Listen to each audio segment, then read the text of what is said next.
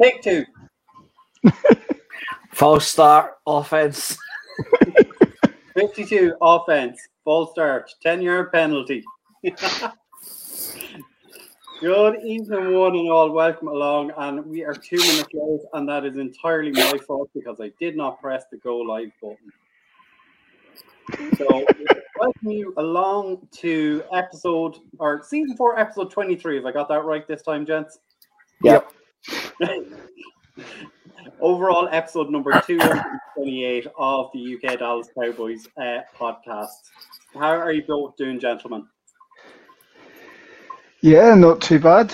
Managed to survive last night with former Eagles Hollis Thomas. It was a very good night, although I did seem to be as stooged last night. So every time, every 5 minutes, he's like, Dallas sucks. So, yeah, I gave as good as I got, though. So. Very good. Just win, baby. We're getting a John Madden reference or an Al Davis reference in relation to the big news of today. Yeah, and certainly came through. Obviously, we've sent a 6th round pick for Hankins and the 7th to the Raiders. So it's a good pickup. Should help. It's another big space-eating body to help shore up the run game.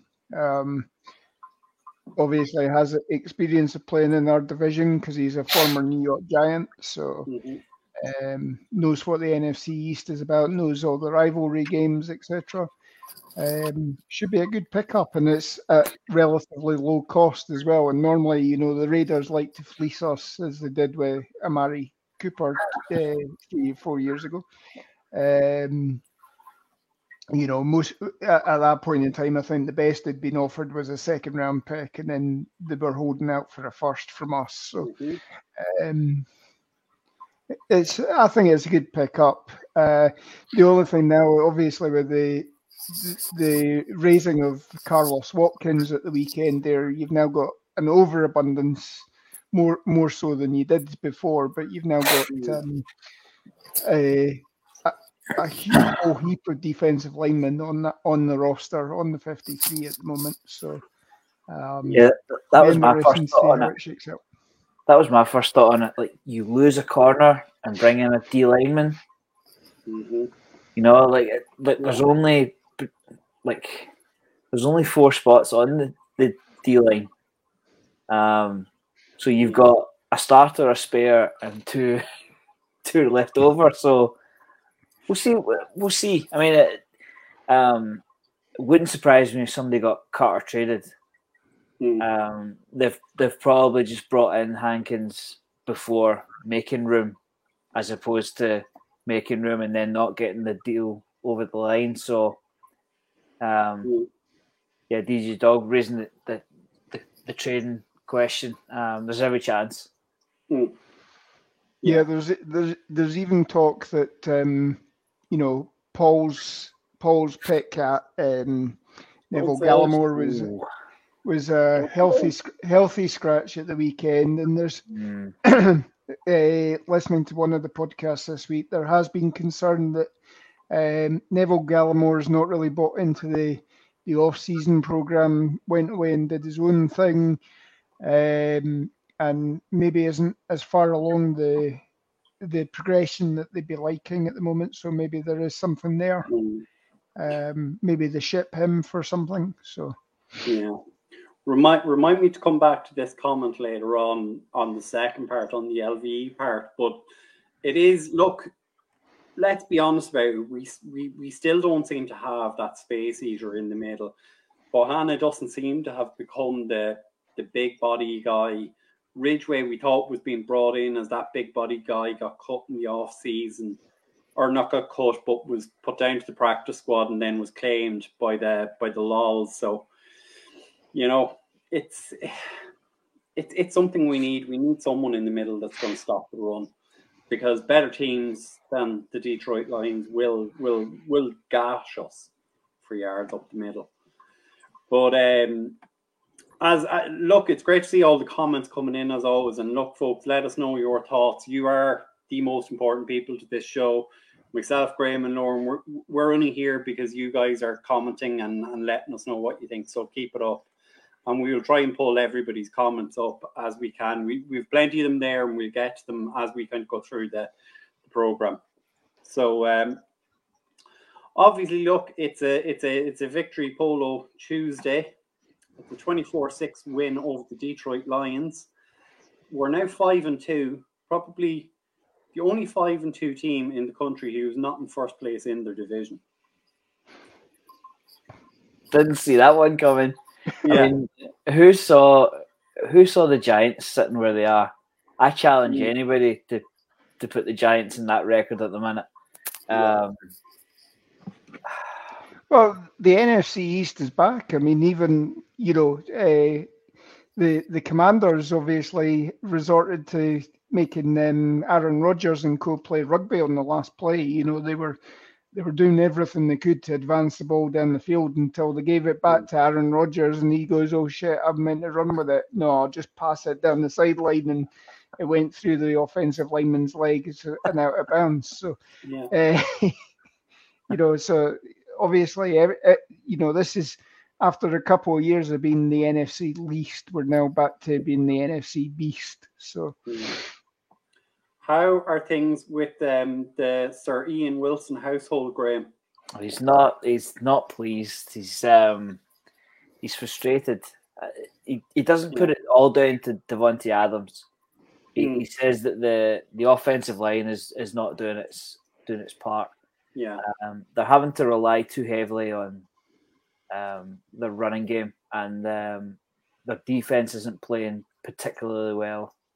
He would suggest. He wouldn't. He did make a bold prediction that if they don't make the playoffs, Rodgers will retire.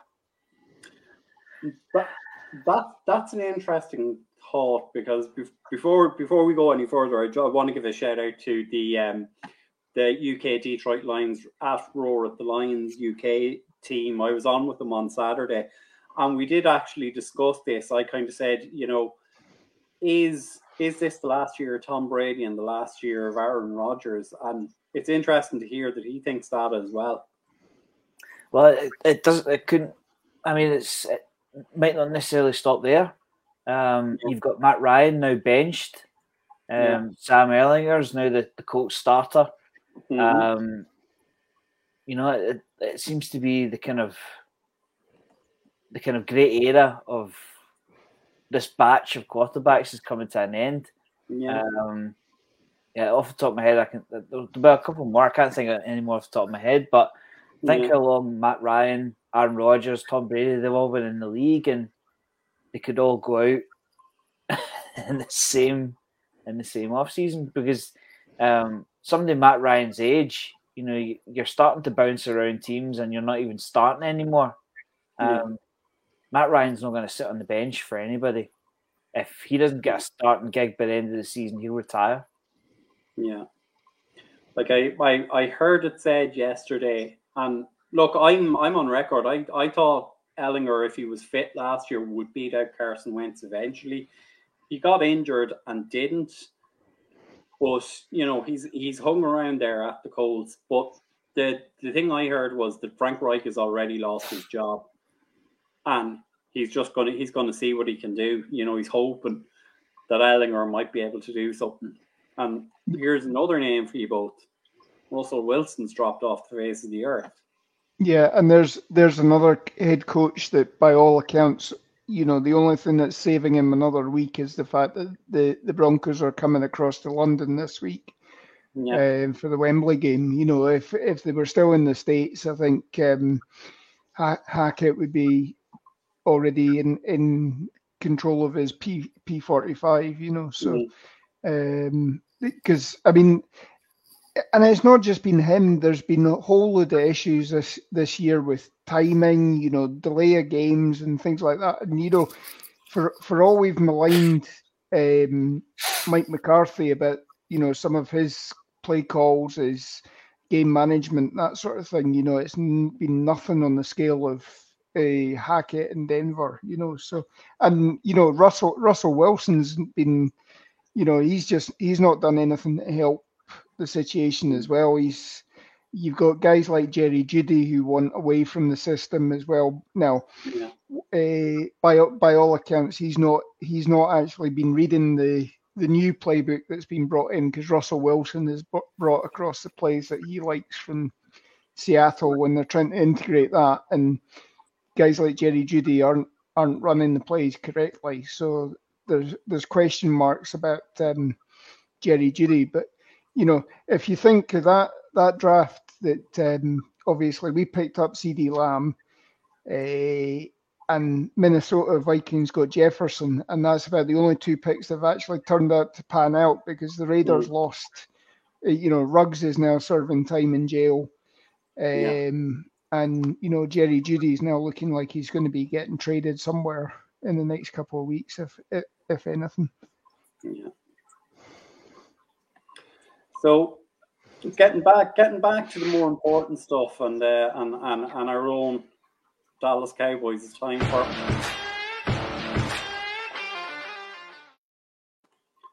so news and updates. So as we say, look, we've acquired Jonathan Hankins today for what seems to be a sixth or a conditional sixth round pick.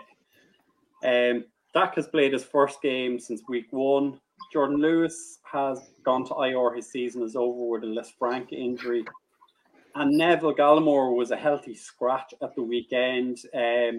Basham was elevated from the practice squad, was it? To replace him. And no, now we've taken on Hankins. Carlos Watkins was. Basham, yeah. Basham's still on IR. Basham's still on IR, yeah. That's it. So, what topic would you like to discuss first?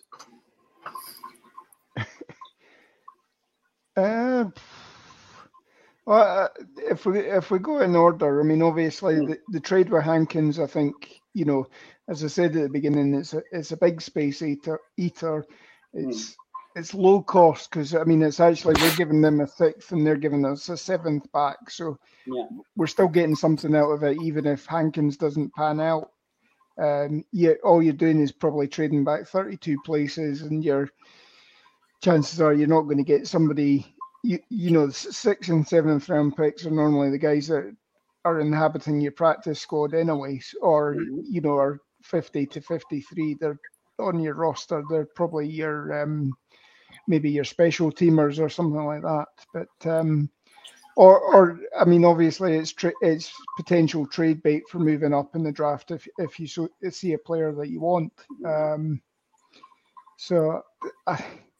It can only do good. I mean, we'll see how that goes. So, it's unfortunate, but I think Jordan Lewis might have played his last game for the Cowboys. Yeah. See, when you consider 1 year left on his deal, they saved $5 million on the cap by cutting him. Lisfranc injuries are not great, and he was. Let's be kind, he was the third corner. Yeah. So it's kind of stacked against him, is it not? Especially when you've got guys like Nahshon Wright, who you would expect to progress again. Do you want to pay your fourth cornerback $6 million? I don't think so. And it's a shame. It's terrible, because this is the kind of year where he needs to be performing. He's 27 now. He needs to be performing. He needs to be looking for a new deal. And the injuries kind of derailed all of that. It's unfortunate. And to be fair, I think DaRon Bland has also stepped up hugely since he's come in the draft. Yeah. I think a lot of people had him pegged as the fourth cornerback and possibly the third. So Lewis was in trouble already. And then, as you say, Nahshon Wright and Israel Mukuamu are coming along. So it's going to be a battle, and I mean, you always take a corner in the draft, regardless. So he's facing enough. Yeah, like I mean, if you're saving $5 million, and we know how much Stephen likes those cap numbers, and bringing them forward, and you have an off season where you have to renew CeeDee Lamb and Trayvon Diggs as well. $5 million is going to help you out a lot. Yeah, I mean, you're going to have to pay other people. And when you've got ready-made replacements already on the roster, the numbers don't look good. It's a shame because I quite like Jordan Lewis. I thought he was a great pick. He came into the same year as Chiro Awuzie, and I thought they were two really good pickups and not glamorous players, but they got the job done. And when you consider that you could end up with another, Diggs by taking a player in the second or the third round. I mean, they come cheap, cornerbacks. You know, they're dime a dozen unless you're going for a premier one and you expect to start day one. I mean, they're no strangers to taking corners, as you say, Brian. There's been plenty of second, third round, fourth round picks come in and started and played particularly well. You've got Bland in there as well. So, I think we might have seen the last of Jordan Lewis. The only thing I would say to counter that is that obviously this is Brown's last year with us on his contract. There's no guarantee you'll re-sign him. He certainly in the initial stages of the Lions game was a bit poor. As far as I'm concerned, he gave up a 14-yard pass straight away, just pure bad technique or bad positioning. You've got Lewis. Lewis could be that, elder statesman in the room, give a little bit of experience to the players. Yeah, we'll see in the next couple of weeks, obviously, Bland, Wright, Kelvin Joseph. Obviously, again, I've heard this week that, Bland is the guy, if somebody goes down in the nickel cornerbacks, Bland is the guy that you would normally bring in. If one of the outside cornerbacks goes down, then it's Kelvin Joseph to at least give him a try. And then, where does Nahshon Wright fit in as well? So we'll need to see how I mean, again, if nothing else, this is helping us in some respects because it's giving us a chance to see how these guys are so that you can then make that decision to move on. But you do still need a little bit of experience. But yeah, we do, as DJ Dog says there, we're sending prayers for a speedy recovery because, he has been a great player for us. He's, consistently, he got drafted and then obviously we changed coaching staff and, the coaching staff that we brought in wanted a bigger 6'2" corner. That was and then it's every time the defensive coordinators come in, whether it's Nolan, it's Dan Quinn or whatever, they come in and said, no, he's not our style of player, and he goes and proves them wrong, and he actually garners their respect. So, he deserves at least a chance to come and try and get back to position. I would be surprised.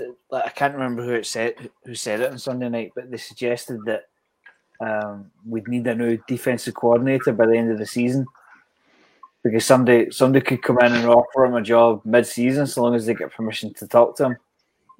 Because he's doing an incredible job, and you think of the coaches that have lost their jobs already. We're not even into November yet, and you've got interim head coaches in place. So, it wouldn't surprise me if Quinn didn't finish the season with the Cowboys, which would be a shame. But there's only 32 jobs in the there's only 32 head coaches in the world, so you've got to take a chance to be one of them. I think the league rules state that you can't leave mid-season. You can't leave for a head coaching job mid-season. So you've got to at least get to the end of the regular season. So he will be here until the end of the regular season. And then it is all a case of, there is no salary cap for coaches. So, does Jerry open up the pocketbook again? Potentially, if McCarthy doesn't take us to the promised land of at least a divisional round win to get us to the championship game, then potentially McCarthy's out the door this year as well. And as we say, while a lot of people are mentioning that coach from New Orleans who's on sabbatical at the moment. It would certainly be a lot cheaper to bring Dan Quinn in because you're not having to pay anything to the Saints because he's under contract 2024. So. Yeah. So point here from Joe, and I know Graham, this is manna from heaven for you. Feel a little better if we went and got another guard or on our offensive line. I think we have a spot available now because I think both Veletsko and Farniok are injured, and I think both have gone to IR at this stage. Certainly, Veletsko has, and Farniok. It's a hamstring injury, so I mean I can't see that being less than 4 weeks as well. So it'd be wise to put him on IR as well. Yeah. So Graham, would you be happy to bring in another offensive lineman? Maybe trade away some of that defensive line depth that we have. When you consider they've got 10 players for 4 positions, it kind of makes sense, but maybe that is the plan all along. We've still got another few days before the next game, so certainly anybody coming in now isn't coming in to start. Yeah. You've got to be somebody. You've got to be somebody like the Lions or the teams at the worst end of the league. Escape me just now, but Texans.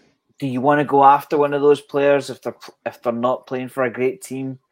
I mean, do you want to?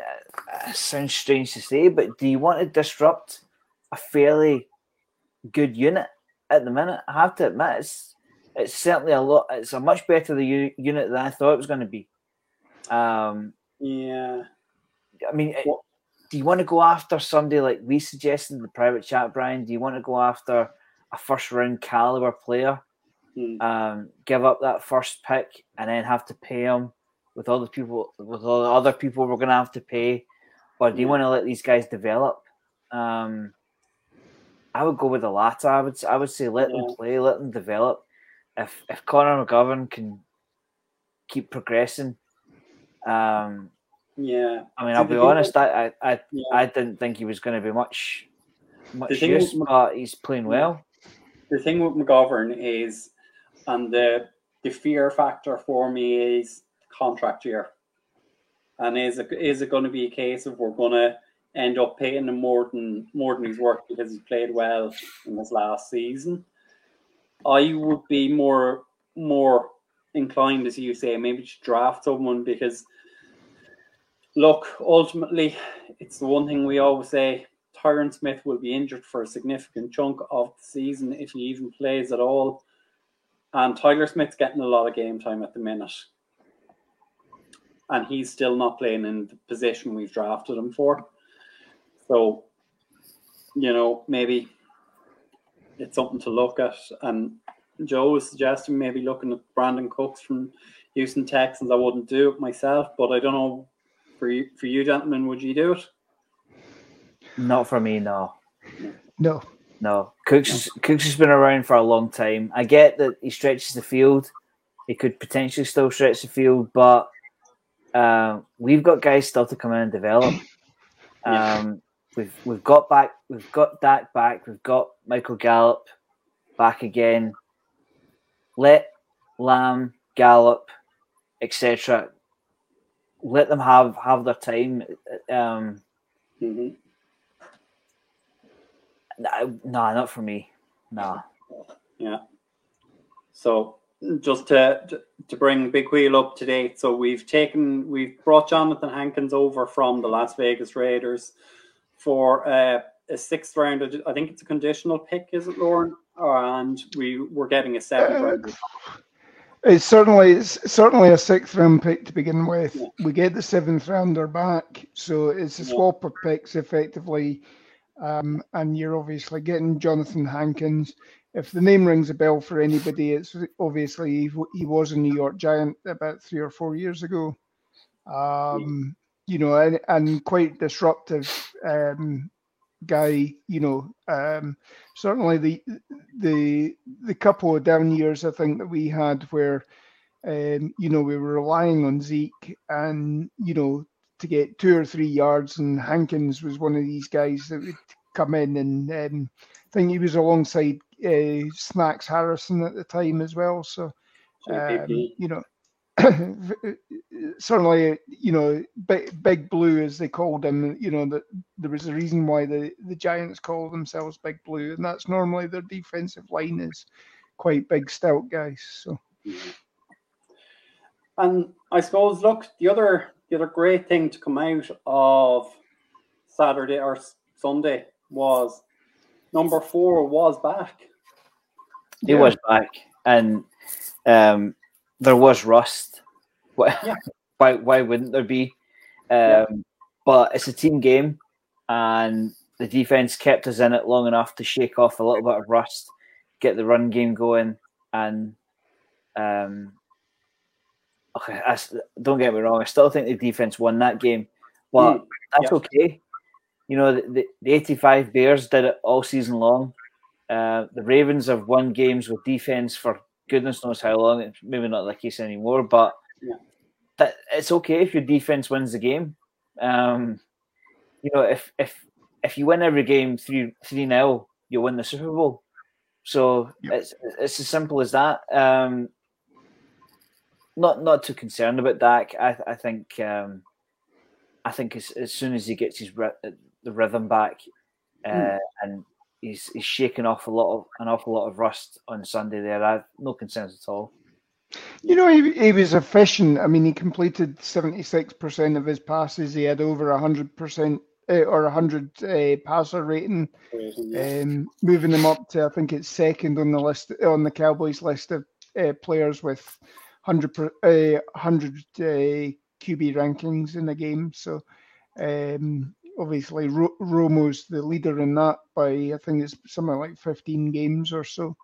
But there were, obviously the initial pass where they had him bootlegging out and he was throwing on the run and it sort of skied a little bit, and there was a little bits of miscommunications between receivers. That's to be expected. And I mean, again, you go back to, Dak didn't play in the preseason. That was probably say his dress rehearsal game in terms of what he did in the Bucks game, and then obviously came in and played this game. So it should be, we should see things improve. You'll get he's developing a rapport with guys like Ferguson and Hendershot. Obviously, getting Hendershot his first TD pass this year, out of his career, 150th touchdown. Yep. And obviously we've got the running game to help him out this year. So, I mean, this is almost going to be, hate to say it, you go back to something like the Giants of Jeff Hostetler and what have you, where you do sort of grind the ball down. And I think it's quite interesting that you see the Bills are back up this year as well. So you've got the Bills, and you've got all of the NFC East are coming on strong as well. This could be, you could be seeing this sort of a repeat of Super Bowls 25, 26, 27, 28, So, that's a big prediction. Yeah. I think you do kind of speak well to it there, Lauren, in terms of he didn't have an off season. He barely played against the Bucks. Like, as I say, coming from that chat I had with the guys in the Lions on Saturday, they were worried Dak was going to absolutely light them up. But it was always going to be a game where he wasn't going to throw that much. And I think it's in games where he has less than 35 throws, we win something like 80+% of them. Yep. Yeah. Down to run game. Yeah. Down to the run game. And I know it sounds silly, but the Lions defense is not void of talent. It's not like it's not like you haven't got anything to hang on to with the Lions defense. I mean, Aiden Hutchinson is the player they wanted him to be. I think early signs show that he's going to have a fantastic career. Jeff Okudah has finally found his feet after being, was it the 4th pick in the draft, I think it was, when he came out. So something like that. He's finally found his feet. It's the Lions offense that's lying on the sidelines hurt at the minute. That's why they're tanking games, because they were a big surprise at the start of the season, but they've lost their ability to move the ball, and Jared Goff's being exposed, and we thought we'll come on to that. But as soon as if they become healthy again, they won't be. It's not the Lions of 3 years ago. I don't think. You know, they're playing for pride now. And I mean, they had a bye week last week, so they had effectively 2 weeks to go and sit and watch our game plans or our game tape for the last 5 or 6 weeks, and you know, scheme against us. You know, obviously they had the unknown quantity and the fact that we had Dak back, but you certainly you could tell that everything was building, that we weren't going to change the offense too much just because Dak was back, and you know they were sure tacklers. I mean, at one point, you know, you got the point where Zeke went down and, you know, ended up having to get helped off the field. You thought, oh God, that was problematic. You had Noah Brown getting taken off his feet as well, doing the flip and losing the ball in the air as well. Those were fairly catastrophic, or could have been catastrophic for us. It just so happens that, you know, obviously we defense kept us in it, and we finally got into it in the second half. So and started to pull away in the second half. So I think we're nearly half an hour into the show, so I think it's time that we started talking.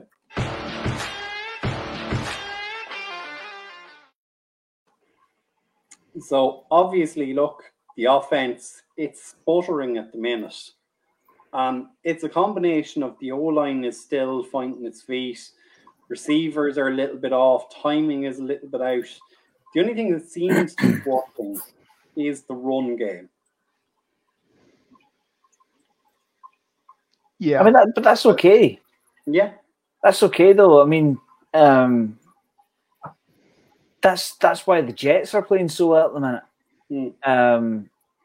I mean, again, prayers up for Breece Hall. That's a sore one. That's a proper shame that. But the Jets run the ball. They play good defense, and are they sitting on 5-2 as well? Is that right? Are they 5-2? Yeah, they're 5-2. So they've just done a trade with Jacksonville as well. So obviously they're replacing Breece Hall with James Robinson. Yeah. So you know, if the Cowboys want to run the ball 30 odd times and win the game, fill your boots, go ahead. The Jets are asking Wilson to do very little. I'm all for asking the Cowboys to do very little with Dak, because if they're not using Dak, then they're doing well. If they can split the carries like they've been doing, if the offensive line can play at a high level like it's been playing at, it's not broken, don't fix it. I think that was a huge success for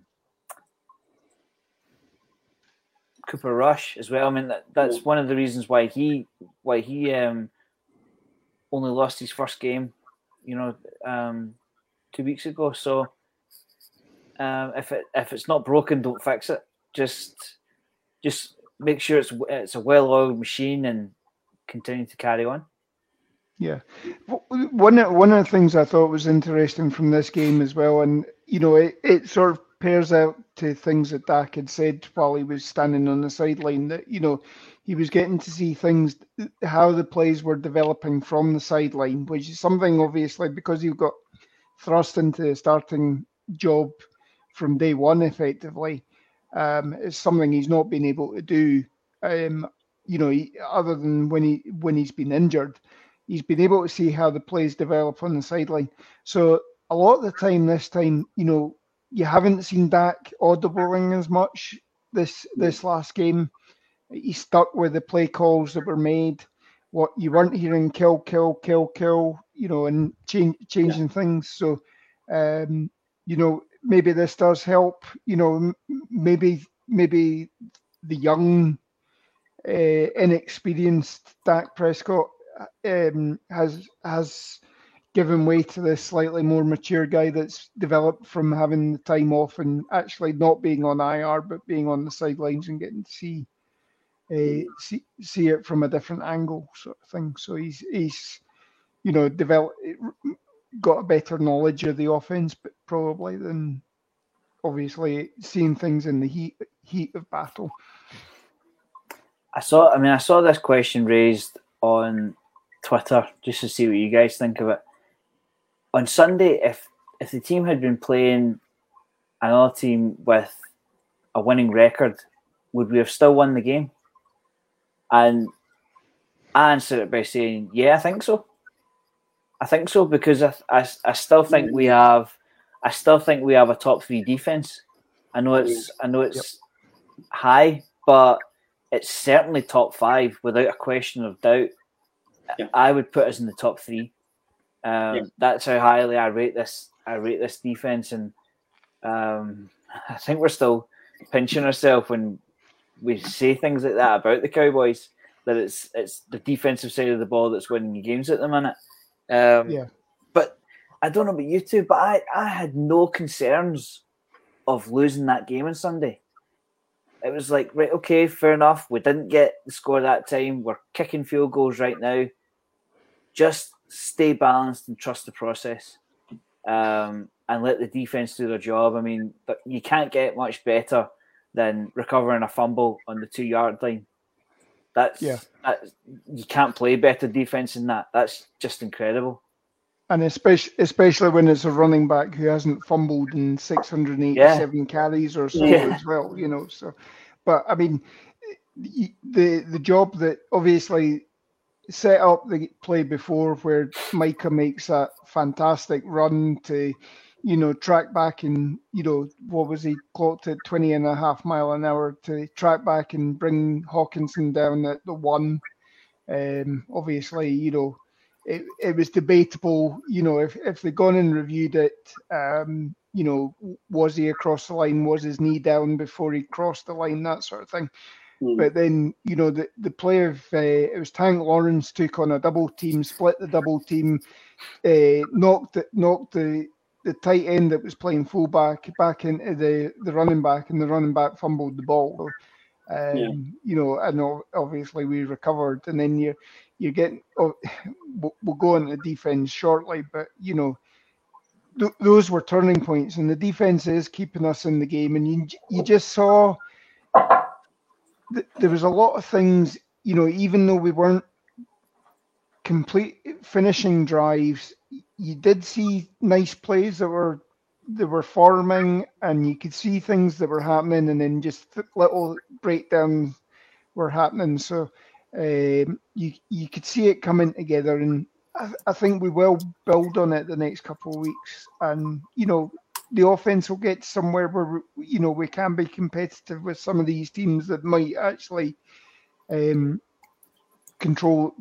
handle our defense slightly better as well. But so the question I have for both of you, and again, this was something the guys on the Lions asked me. Zeke and Tony Pollard, and Big Wheel has kind of called this. It's obviously Pollard is gone this off season. Has Zeke done enough not to be cut next season, or are both of you bringing him back? I would bring him back next season. I think the main thing that you've got with Zeke is that he is playing unselfishly. He is playing for this team, and he's come out and said that as long as him and Pollard are getting the carries, he doesn't care if he gets 5 or he gets 25 carries. He knows that it depends on the team that you're facing. That some weeks, the inside game will be there. Some games, the outside game's there, and it's just a case of, you need the two of them together. And I mean, obviously we're quite lucky in the running backs that we've had. But I mean, even if you go back to guys like Tony Dorsett, the early part of Tony Dorsett's career, you had different running backs as well. In that offensive backfield, you had guys like Ron Springs, you had Preston Pearson, each of them had a function, and each of them were interchangeable. They were on the field at the same time. You saw a nice little wrinkle in the goal line sets this week where Pollard was actually lined up as a wing back. So there's obviously something that's coming off that as well. That I think you're going to see something build on that, because they were bringing him in motion and then firing Zeke up the middle. We got a couple of touchdowns off that formation. So I think there is something, and if Tony Pollard should understand that he needs somebody like Zeke as well. So if he goes somewhere where he's the number one guy, obviously he's a liability in pass protection at the moment. So maybe it does him well to stay on this team, assuming he gets something that he can set himself up financially for life or whatever. You want that second contract, you want it to be rosy, but unless you're going to get a massive signing bonus, you want to be somewhere that you're going to flourish in. So Graham, give us your own thoughts on this whole Pollard and Zeke debate. Well, I like a rubber stamp, Brian. Yeah. And I'm going to give you another rubber stamp. Okay. Zeke Elliott finishes the 2023 season with the Cowboys. And I'll tell you why. Because they only get back $4 million if they cut him. Yeah. So it still results in just under $12 million in dead money. That's too much. That's way too much for me. That's a couple of starters, in my opinion. So, one, I still don't think they can afford to cut Zeke Elliott. We've mentioned several times about the players we have to redo. $11 million with dead money is not going to help that. Two, he's still playing at maybe not top 5, top 10 running back numbers, but he's still playing at a level that allows the Cowboys to do what they like on offense, because he can pass protect, he can run the ball, and I still think he can be a 3-down back. The other reason is he's only 28 by the end of the 2023 season. So he's not old. He has a lot of dead money potentially, and he's still the starter. So I don't see what points to them cutting Zeke Elliott, especially when you've got Pollard signing for somebody else, for instance, to go and be a starter. If I was to get the crystal ball out, I would say the Cowboys draft a change of pace back. We'll see what happens. I know DJ Dog suggested that Pollard can be a restricted free agent. We'll see what happens with that. But I still don't think cutting Zeke Elliott is on the cards, even if they wanted to. Like we had calls at the start of the season. They need to cut Zeke. They need to get rid of Zeke. And I remember all of us at one point saying the Cowboys cannot afford to cut Zeke Elliott because it would result in it would have resulted in $30 million of dead money. No team can handle that. Yeah. There are worse backs around the league than Zeke Elliott. And if you look at it this way, and Lauren, you made the point that he doesn't mind splitting the carries with Pollard, and I'm sure it will be the same next season if they did bring in a change of pace back. There's still a lot of rubber on the tires there for Zeke Elliott.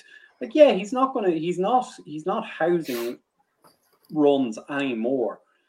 But what, on Sunday when it mattered, who were you giving the ball to on the 1 yard line? You weren't looking for Pollard. It was Zeke you were looking for, because that's Zeke's bread and butter. He's getting those dirty yards. And I mean, okay, he's not having the long runs that he did in 2016, but you're seeing elements of that 2016 back. The hurdle was back this week. Last week, on the touchdown run that he scored against Philadelphia, he was spinning, he was weaving, he was making guys miss. Obviously his priorities have changed. He is that bulldozer style of guy that he's setting up Pollard. Pollard's setting up Zeke, so you need that mix, and Zeke knows that if he was a 25 carry a game back, he'll end up that will take a couple of years off his career. Yeah, the less that he has to carry, but he's still on a pace for over 1,000 yards this season. Yeah. And okay, we've got 17 games now. People are still expecting running backs to get 1,000 yards. They're not, just because there's an extra game, it's not suddenly gone that you've got to get 1,500 yards to be a successful back. You still just need to get 1,000 yards. So, this is making them productive, and that's the main thing. So, one of the big successes out of Sunday's game seemed to be the holes that were being opened up on the right side of the line with Zach Martin and Terrence Steele. And if you could replicate that on the left-hand side of the line as well, if you could get that solidified, is that not going to help both Zeke and Pollard? Yeah, definitely. And I mean, obviously, our tackles are developing. I mean, I think Steele is actually, PFF has Steele as one of the better run tackles. I think Tyler Smith is showing that as well. They do have deficiencies in their pass protection. But I mean, at the same time, they've been going up against guys that are, if not already stars, they're future stars. I mean, I think Aiden Hutchinson proved there that, I think he went up against both of them, and got to get both of his sacks.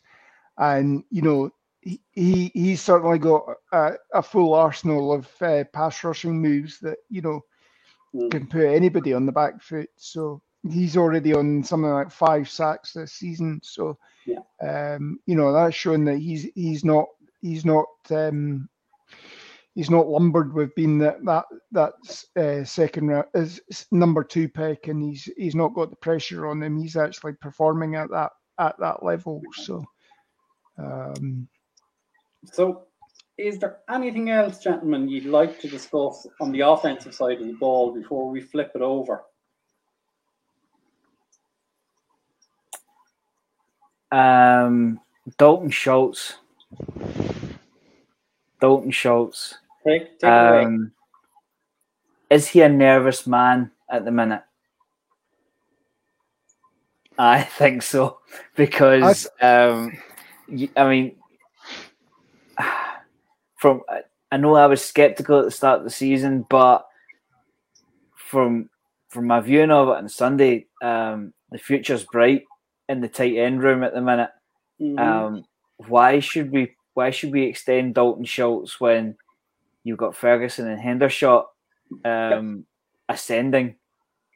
You know, like I think we talked about it, Lauren, with Jamie, and we said that at the minute, Dalton Schultz has lost his gamble because the offer was there. Yeah. I can't remember exactly what the offer was, but I think it was a 5-year deal around $10 to $11 million. I think it was in but they've like taken a lawnmower. They've taken a lawnmower to that offer at the minute, and I don't see teams lining up to compete for him either. I think this is going to be one of the occasions where the player lost. Yeah. Now the only thing is, obviously, this week, you know, during the Cooper Rush weeks, he, you know, his production went down. Dak's back this week, and his production goes back up. You know, but you know, even at the end, the fact that Hendershot caught a pass from Dak for a TD, that, you know, that builds a bit of confidence in the younger guys for Dak as well. So he will look out for these guys as well. You know, maybe having the two tight end sets that we're running this year. I mean, that's giving you options. You know, Dalton Schultz has improved as a run blocker this year, I think, when he's been on the field for that, and that allows you to have, or it allows the defense to question whether, you know, is Schultz going to be the pass receiver? Is Ferguson going to be the pass receiver? Is Hendershot? You know, so it's creating that mismatch in the defense. But yeah, at the moment, I would say that Schultz should be worried. I think last week I said that, you know, I think the writing's on the wall. He's on the way out. We don't normally do this, but I'm going to ask a fantasy question. Like with the reference to Sunday's game, for everybody watching at home, let's hear the comments. If you play fantasy football, I'm going to give you a choice of tight end. You can either have Dalton Schultz or Robert Tonyan of the Packers. Now I picked up Tonyan because of Schultz's injury. And it came to the waiver wire this morning, and I'm looking at it and I'm saying, do you know what? I'm going to hold on to Robert Tonyan for a couple of weeks. What do you think? Yeah, you've kind of fed into a question for me that I was gonna suggest this, and I've seen this in a few places. Obviously, we're approaching the trade deadline. Would you consider trading Dalton Schultz away? And the other side of it is, and I've seen this from a few people as well, is there's another tight end playing on the cap or on the tag. Would you try and get Mike Gesicki in?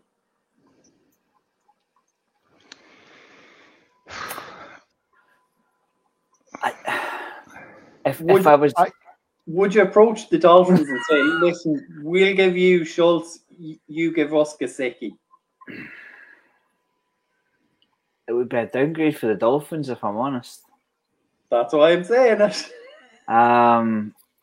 Yeah, the Cowboys would have to sweeten that deal with maybe a 4th round pick. Well, don't forget, both are playing on the cap, so both are free agents at the end of this season unless they get deals done. See, my thoughts on tight end is that, see, unless you're a premium top 10 guy,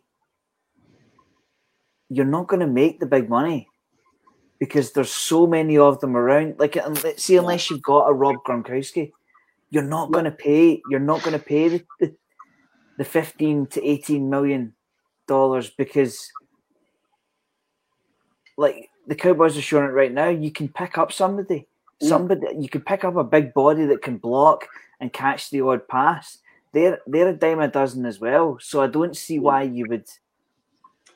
And if you look at the tight ends that have exploded in the last couple of years, Darren Waller, Robert Tonyan are two of the names that stand out. They were guys who were just floating about doing very little at their respective teams. Yeah. So maybe it's like that, you know, a defensive tackle, like defensive tackles, they need 3 or 4 seasons in the league to get seasoned and get accustomed to it, and then they grow. Have a guess at how old Darren Waller is. 29, I think. He's 30 years old. So it wasn't as if he was drafted 2 years ago. He's been, like you're saying, Brian, he's been in the league for a long time, and he simply hit a bit of form. Yeah. Like, if you play fantasy football, you'll know, get a tight end early, or you're not getting a good one.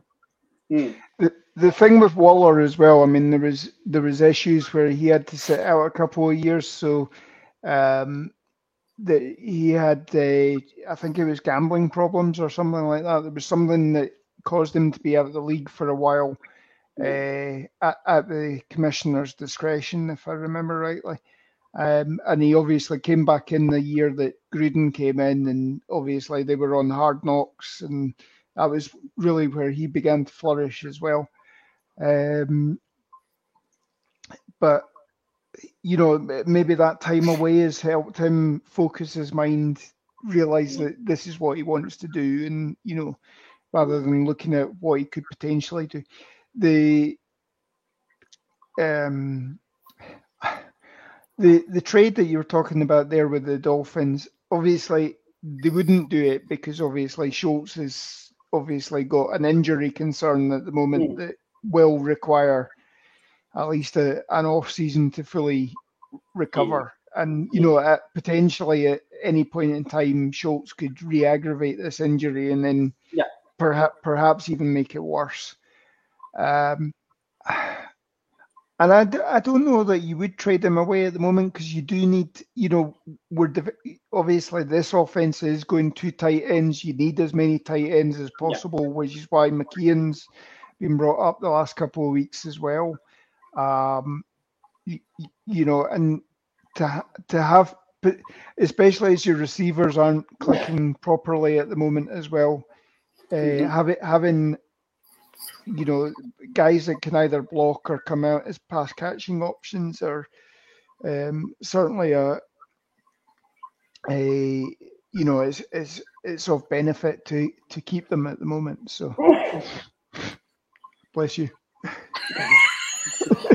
So I think we're nearly an hour into the show at this stage, and we've kind of skirted around defense. And I mean, again, defense was the standout unit last weekend. So let's talk.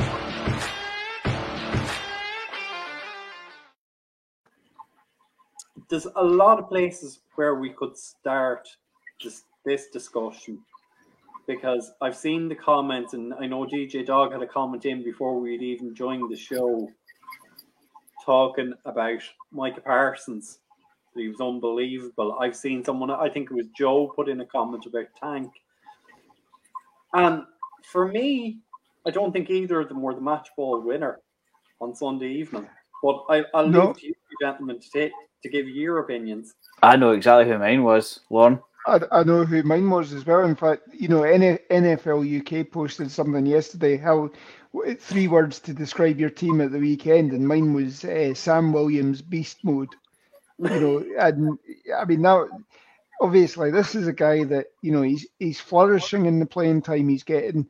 But I mean, to think that he had, 2 sacks, a forced fumble, a tackle for loss, and you would think from that he'd been on the field for the majority of the game. He only played 14 plays. So to get that production out of 14 plays is some good going. And, you know, it just shows that one of the strengths of this defense is that you scheme to go against Micah Parsons. Tank steps up. You go to block Tank. Sam Williams steps up.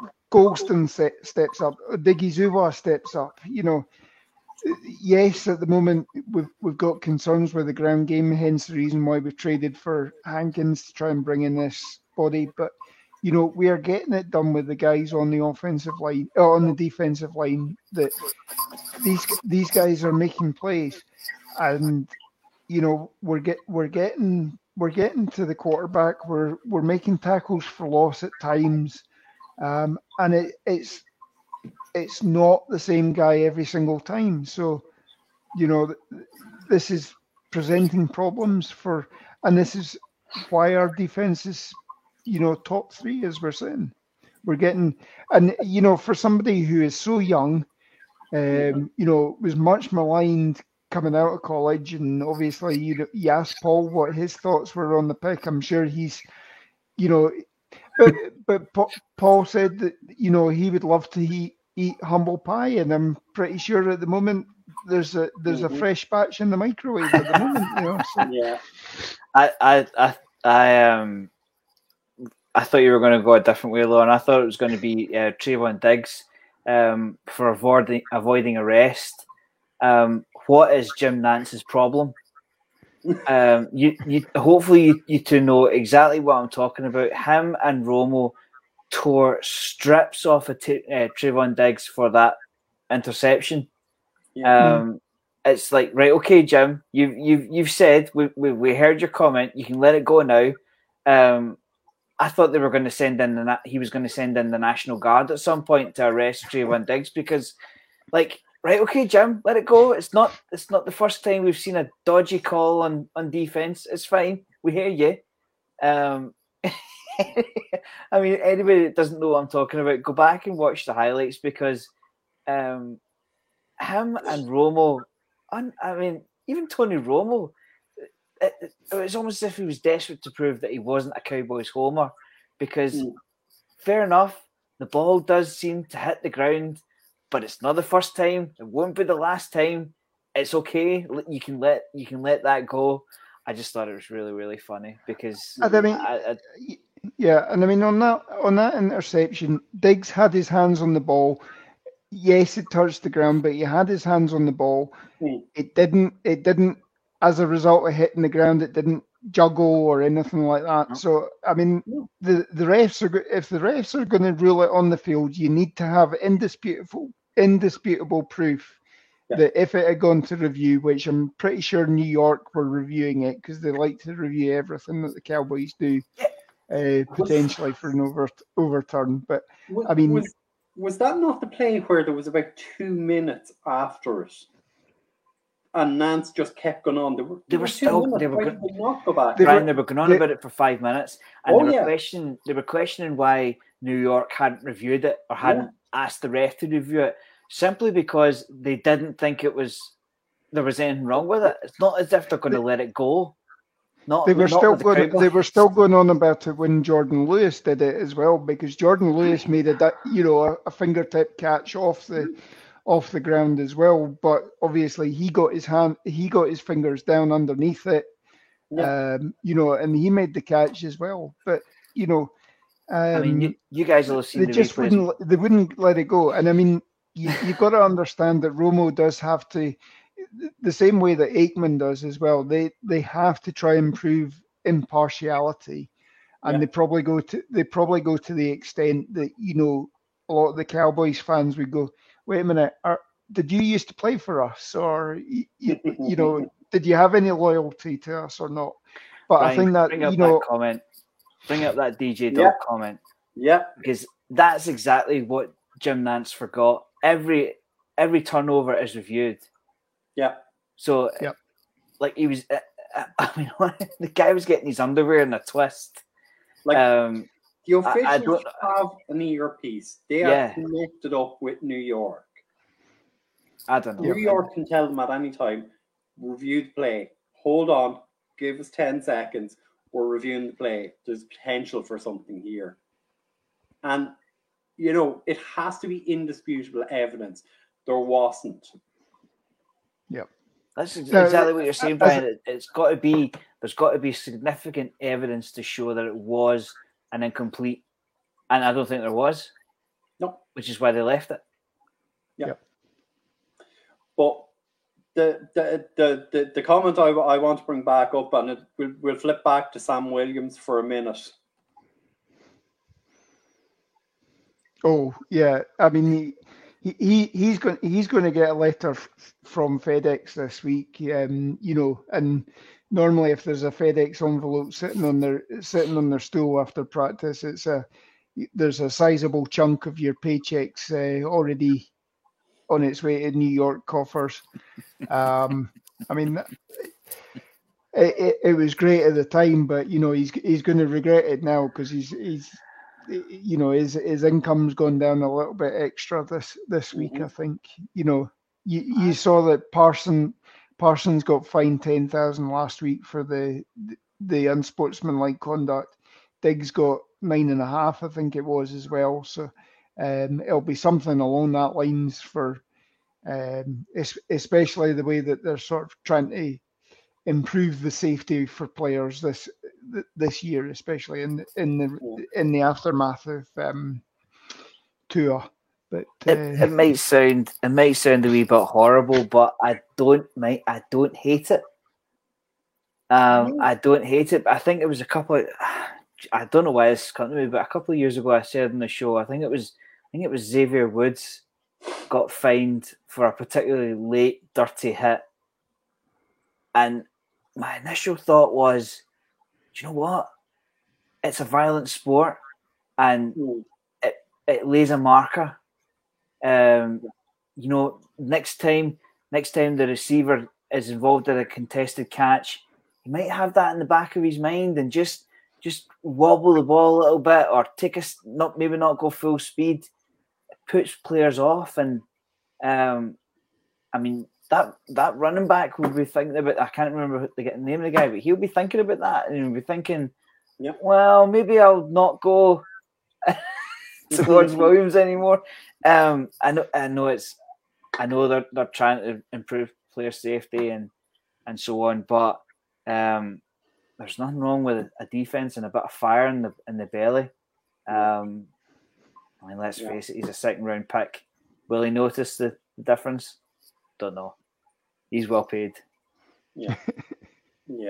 I well believe Mr. Jones has already picked up the tab. We need to be careful with that one, Brian. We've had coordinators suspended for that kind of stuff in the past. First one's on me. Yeah. But I suppose, look, the stats are kind of rolling through the bottom of the screen there. Like, when you look at it, right, Sam Williams, 3 tackles, 2 sacks, 2 tackles for loss, 2 quarterback hits. Tank Lawrence, 3 tackles. If you look at it like that, you're going, not really much contribution. But with defense, it's as much what they do outside of the statistics and the quality of the work that they do. Because teams have moved away. They moved away a long time ago from targeting Tank's side because they know his ability to stop the run. And it's allowing guys, as we say, Dorrance Armstrong doesn't show up on the stats there. But again, Dorrance Armstrong had another sack on Sunday. Yeah. And it's causing errors. It's causing errors. I mean, you've got to feel for Jared Goff on Sunday. I mean, I know he's not everyone's cup of tea, but he is a former first round pick and he has played in the Super Bowl. You know, and another 5 sacks for the Cowboys D line. I think those interceptions came from Goff feeling like he had to do something. Because if he eats every one of those balls, they're not scoring points anyway. Their run game had fallen to bits. He had very little passing options. I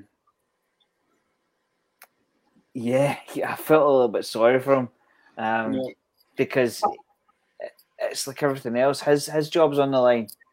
Job's on the line, and he feels like he has to make something happen.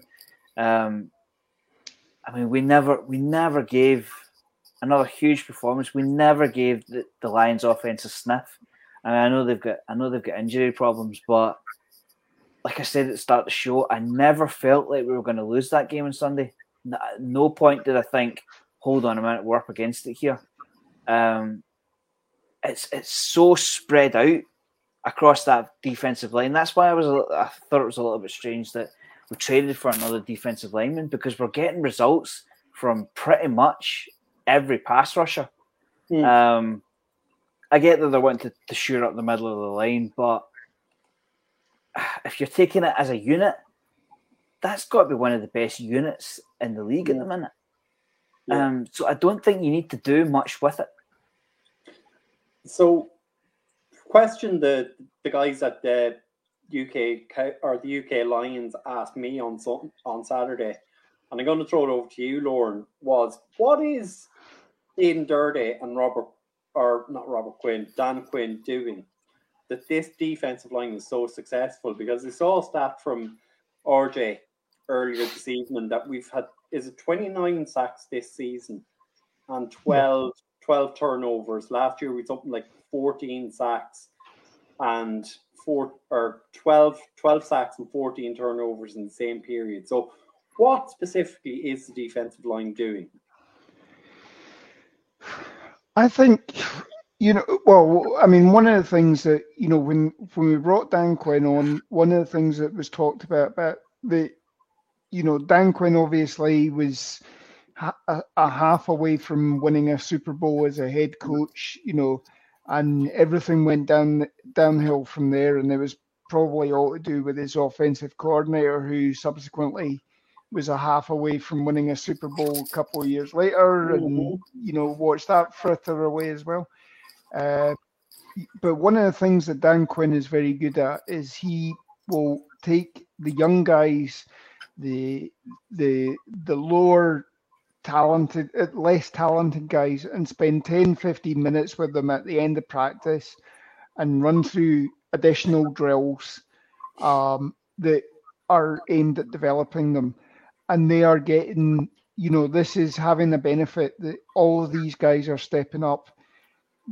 They're obviously, you saw the way that they interacted last year when we watched Hard Knocks. You saw the way that Aidan Durdy was getting the guys' respect. Now, Aidan Durdy, obviously, he's a imported coach. He's a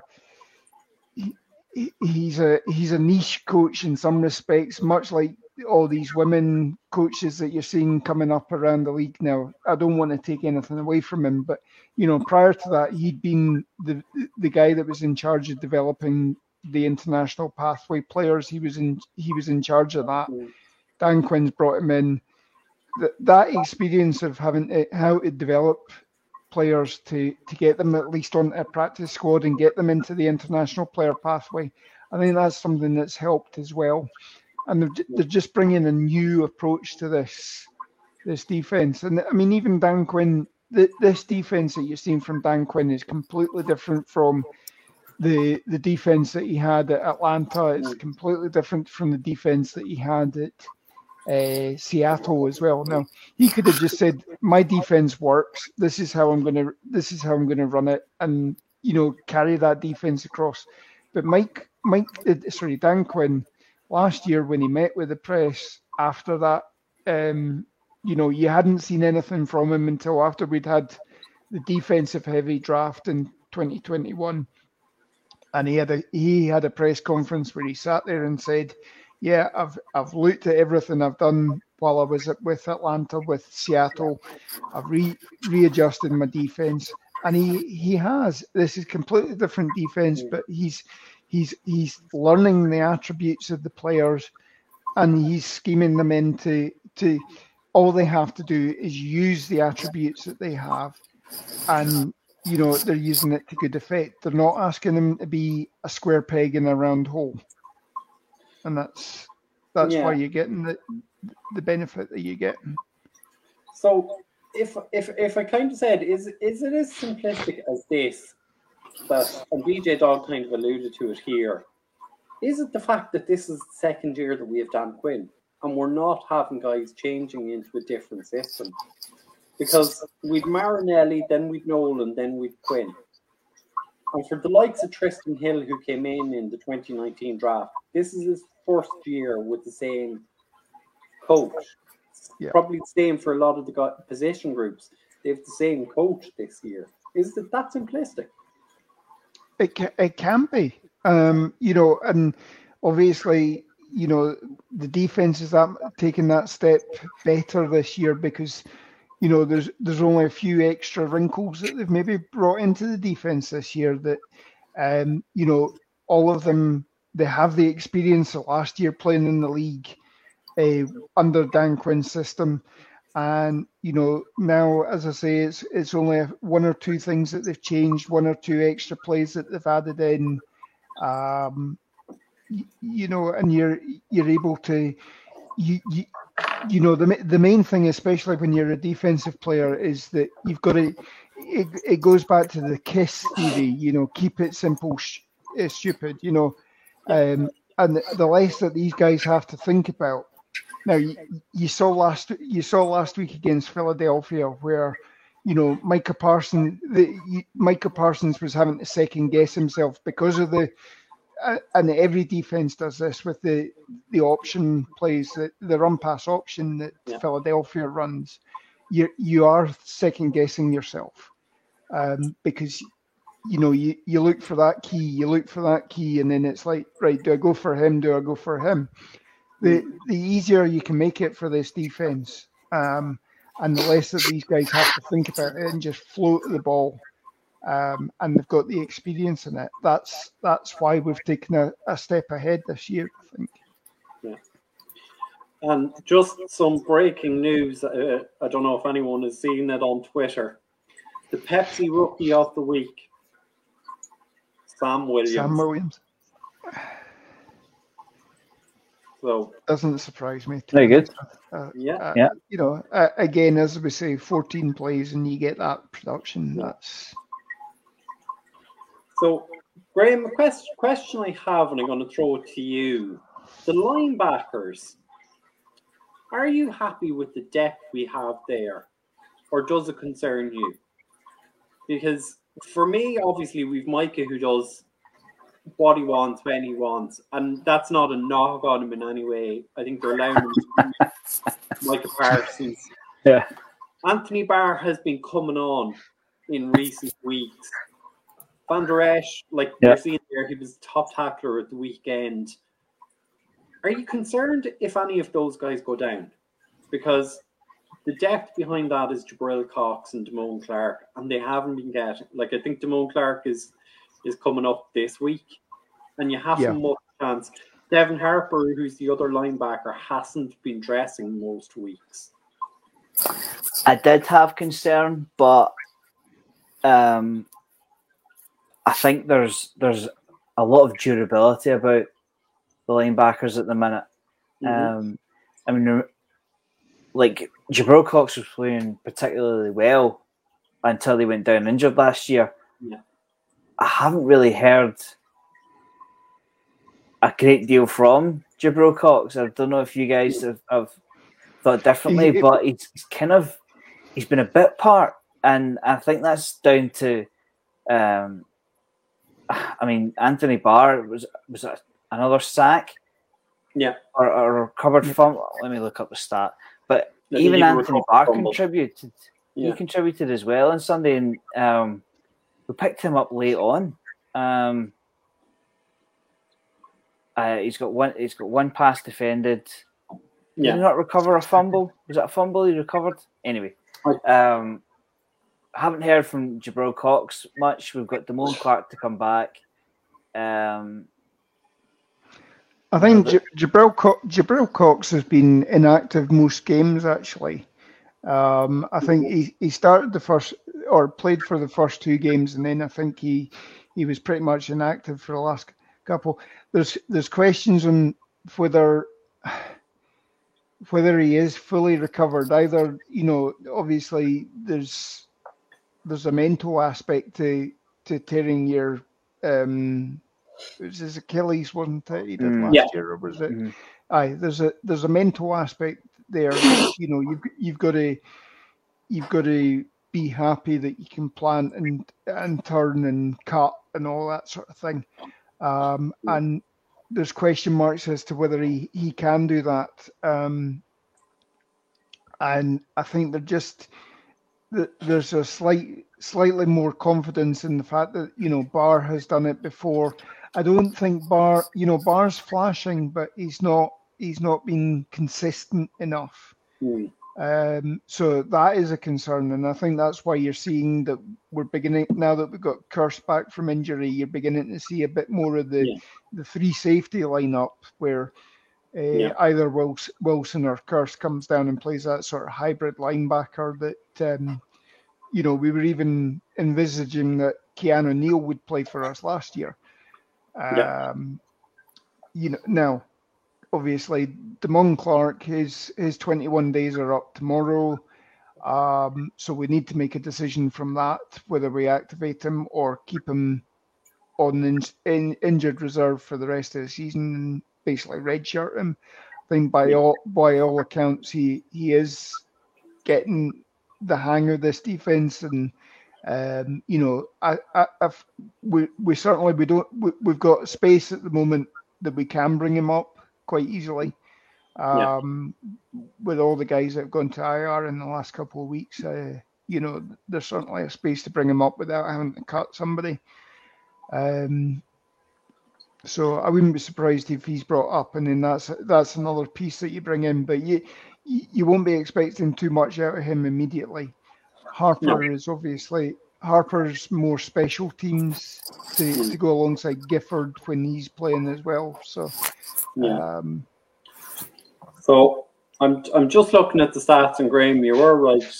Anthony Barr did have a fumble recovery. Dorrance Armstrong had one. DeMarcus Lawrence had one. Sam Williams had one. So there was 4 fumble recoveries as well. It's just a fantastic defense, and I mean it really is. It's a superb unit, and how can Dan Quinn not get a head coaching job in the spring? It just, I mean, he's doing a superb job. With, to my knowledge, there's only 2 first round picks in the unit. You can count Anthony Barr, but he's not really first round caliber anymore, if you know what I mean. We've still got Van Der Esch and Micah Parsons with a couple of second rounders in there. See, to my note, I'll just do a quick count just now. 1, 2.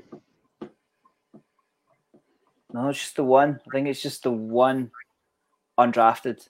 So you've got, was Donovan Wilson 6th round?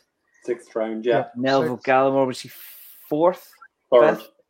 5th? 3rd. Yeah. Osa, was he a draft pick? Osa was 3rd. He was 3rd round draft pick.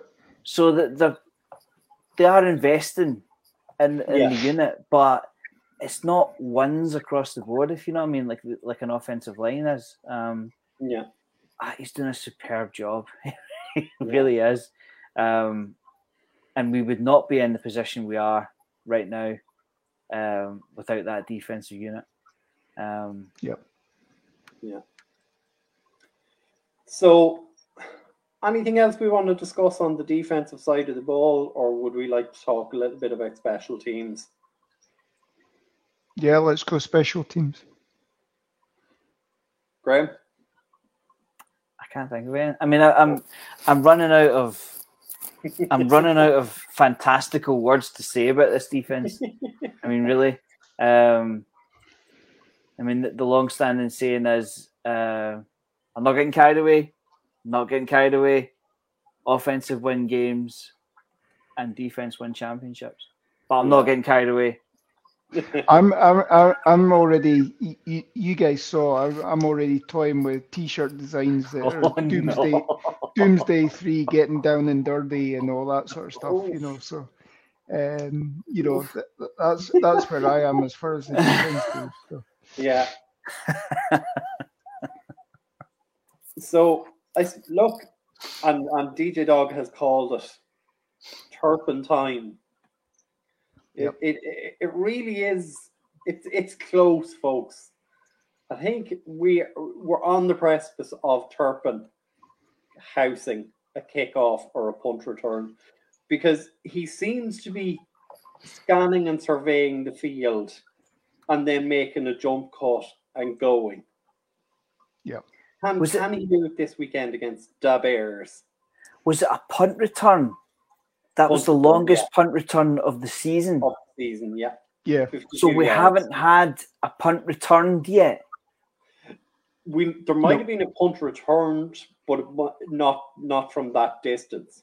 I mean, you'd have to be on your own 1 yard line to return something like that. Yeah. I mean, it just shows how the league is trying to get rid of special teams. Yeah. Because they're moving kickoffs forward, enticing teams to let it go for a touchback to the 25-yard line. That's another stat. They're trying to get rid of special teams. Because that stat you mentioned there, I think I heard it in the coverage on Sunday. Yeah. Mar has kicked a touchback every kickoff this year, and hasn't had one tonight. That's the thing. See, unless you need to return it, why wouldn't you just let it go? Yeah. Because by letting it bounce out the end zone, you're already a quarter of the way up the field for zero risk, and you're a quarter of the way up the field. It's a shame because special teams is where the majority of the league make their money. They make their $50,000 paycheck. I just thought it was an eye-opening stat. I know it's been on the cards for a while, but for Turpin to have the longest punt return of the seasons to date and it not being a score, it just highlighted to me again that they're trying to cut this stuff out. Yeah. And he must be getting frustrated as well because it literally, the Giants game, Jamie Gillan took him down. Jamie Gillan was the last man standing there as well. And obviously he outran most of the Lions special teams. And again, it just happened to be the last man standing as well, took him down as well. It's gonna come, and I'm pretty sure it within the next couple of weeks we'll be saying that he's got on the scoreboard, and he's just showing off his class. I mean, he will be the special teamer, I think, for the NFC this year, and not that you're gonna have a Pro Bowl, but obviously he will be selected on the Pro Bowl roster. Yeah.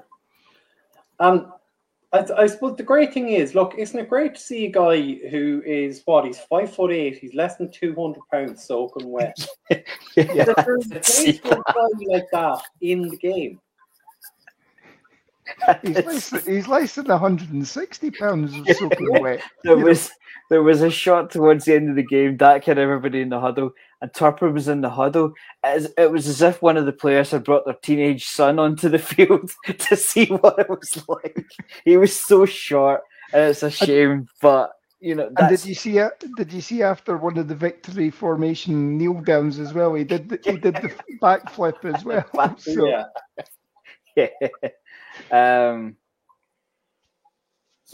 I mean, could he be our Devin Hester?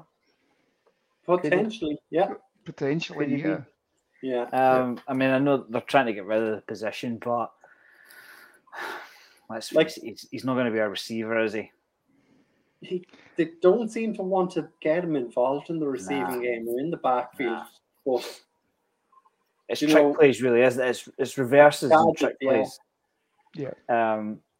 But they have had him on the field, which is it's setting it up for something further down the line. But just having them on there, again, it's creating mismatches. You've got people going, "Oh, wait a minute, he's on the field. That means we'll expect him to do this, that, or the other."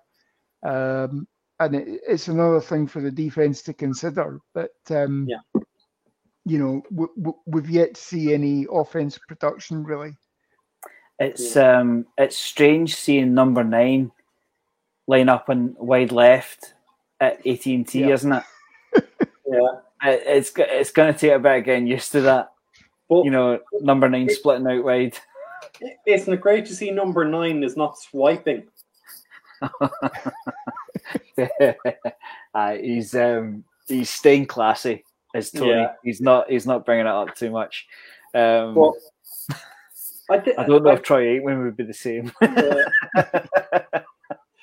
I suppose, look, is it fair to say that Bones Fassel, it was mentioned at the weekend that Bones Fassel has probably been the best special teams coordinator this season.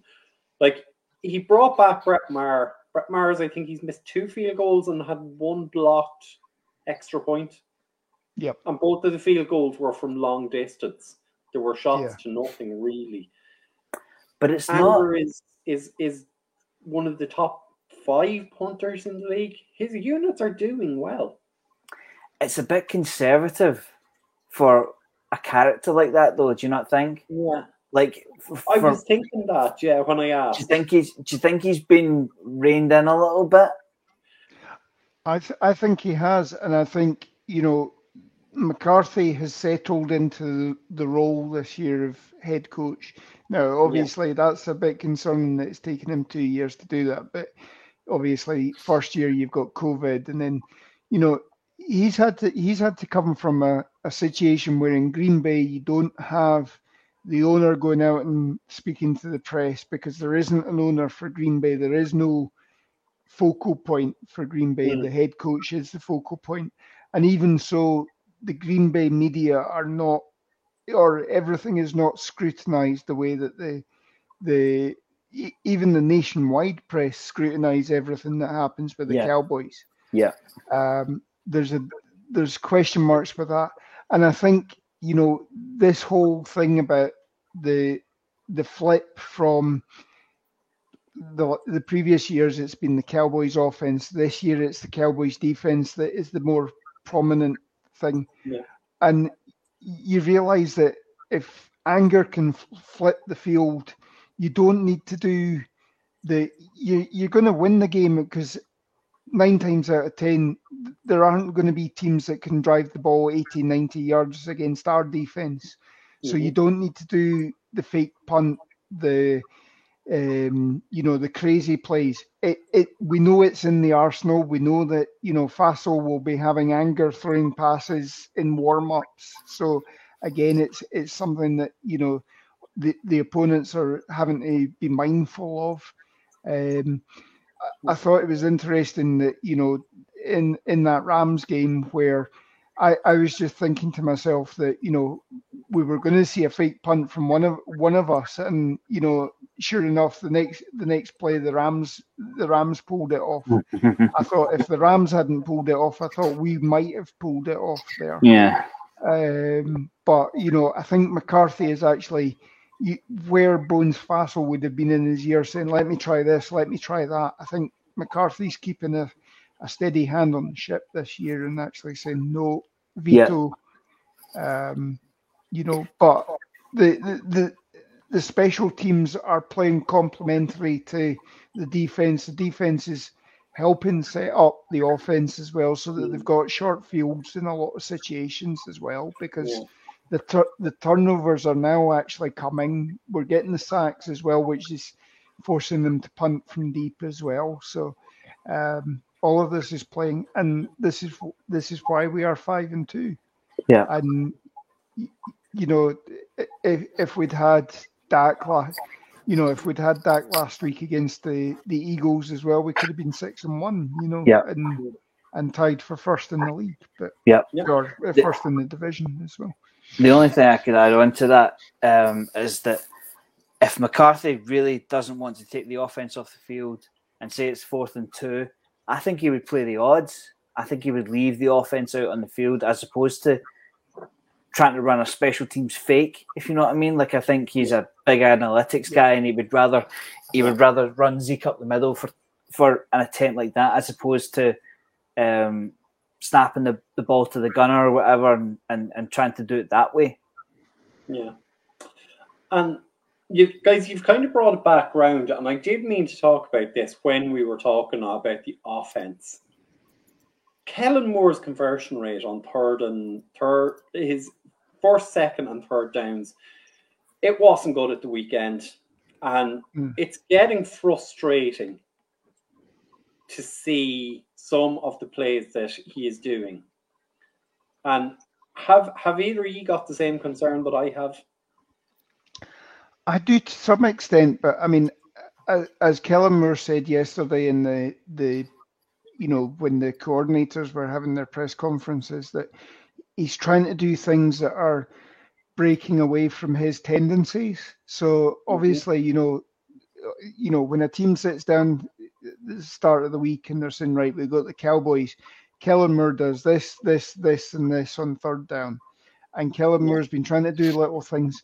Now, while you're in games like this against, I hate to say it, lesser teams, because this season you're seeing that teams that give away their best player for 3 draft picks and a bag of beans and whatever, can turn around and take Tom Brady to wish that he had a DeLorean and could go back to the off season when he unretired, and stop himself.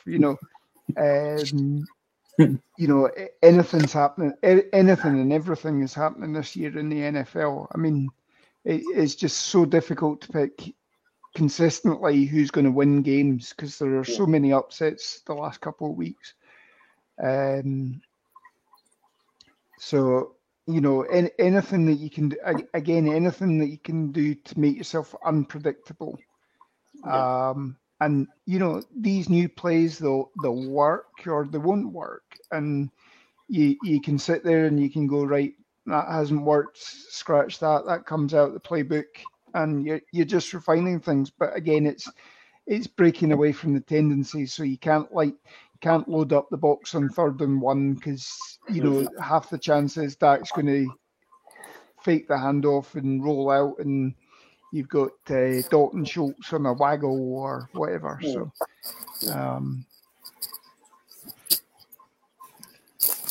Graham, any thoughts before we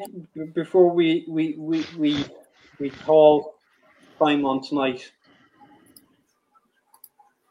I'm just wondering if you guys have ordered your Brett Maher jersey yet. No. Are we steering clear of that one for another week? No, I mean, think of the criticism. Yeah. Think of the criticism leveled at him. It's been really refreshing. And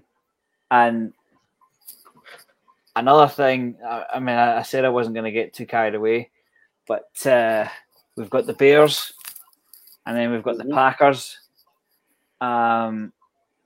And then I think we're looking at another 2 wins. Yep. Which takes us to the Vikings game and then the Giants game. Another 2 winnable. And then you've got the Colts and the Texans who are toiling. That's potentially six wins. Mm-hmm. I wouldn't be too devastated if we won 5 of those games. The Vikings seem to be the real deal. I think they'll win the NFC North the way things are going. But we've kind of got over that initial hump of thinking, right, we've got Tom Brady, and then we've got a Super Bowl contender, and then we've got another Super Bowl contender, and we got over that, and it's kind of downhill for the rest of the season. I mean, we end the season with the Commanders and the Titans. I mean, is it unheard of that we go the season undefeated for the rest of the season? It's amazing. It's amazing what defensive structure does to your mindset, because I think after week 2, when Dak went down, I was ready to mail it in. I think I put in our private chat, like, to you and the other college guys, are there any good offensive linemen coming out in the spring? But now it's like you get over. I just read that comment. That's superb. Graham, are you looking to see who's going to be available at number 32? Listen, Brian. If they're picking at number 32 with a bit of silverware on the finger, that's not a problem. I'll deal with that. I'll grin and bear it, and I'll deal with it. No, I'll stop you there. There is only going to be 31 first-round draft picks this year because the Dolphins have been docked a draft pick this year. So naughty Dolphins. Yes. No, I think I've caused a stir. Even DJ Dog is letting their money in there, Graham. I mean, I'm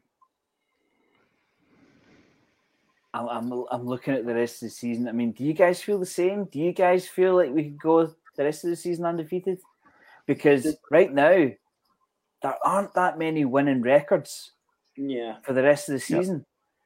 I certainly think asked me this, and I said I think we could finish 12-5. I said I think if we lose one game against the NFC North, one against the AFC South, and then one of our other divisional rounds. Quarterback's a bit much. I was for the audio listeners, the Big Levarsky, after week 1, Graham was looking at quarterbacks for first round draft.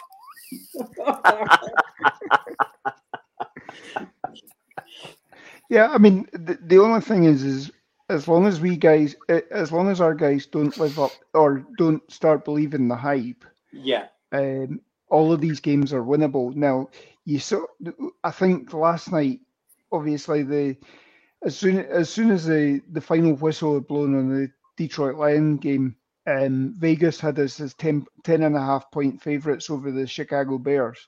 Chicago Bears went out and stunned the New England Patriots last night on Monday Night Football as well. Yeah. So whether that's inadvertent bulletin board material that, they're saying, well, we're being disrespected by Vegas, let's go out and kick ass, and potentially, they're looking to be more upsets. And again, Chicago have a similar offense to Philadelphia with this run-pass option. Yeah. Obviously, they don't have the components that Philadelphia do, but all of these games against the NFC East, you can throw the form book out the window on that, because the NFC East, when you're playing a divisional game, anything can happen. It's almost like you go back to the Jerry Anderson films and like Terrorhawks. I think it was Stay on This Channel. Anything can happen in the next half hour. That's the sort of thing you've got to focus on for. You've got to focus on for NFC East games, But as long as these guys keep level head, I can certainly see that, the remainder of the season is potentially winnable, and you're maybe talking that this could be number 1 seed, dare I say, for playoffs as well. So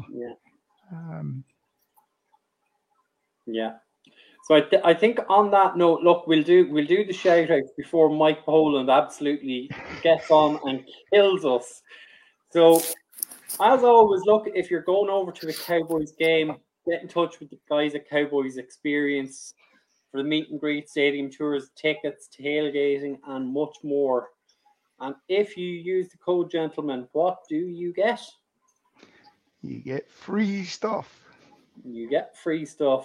And don't forget, keep tuned in to our socials. There is a Dallas 2023 travel package being organized, so keep an eye out on all of our social channels to see what's going to happen with that. And Graham, I'm going to give it to you there for the creators.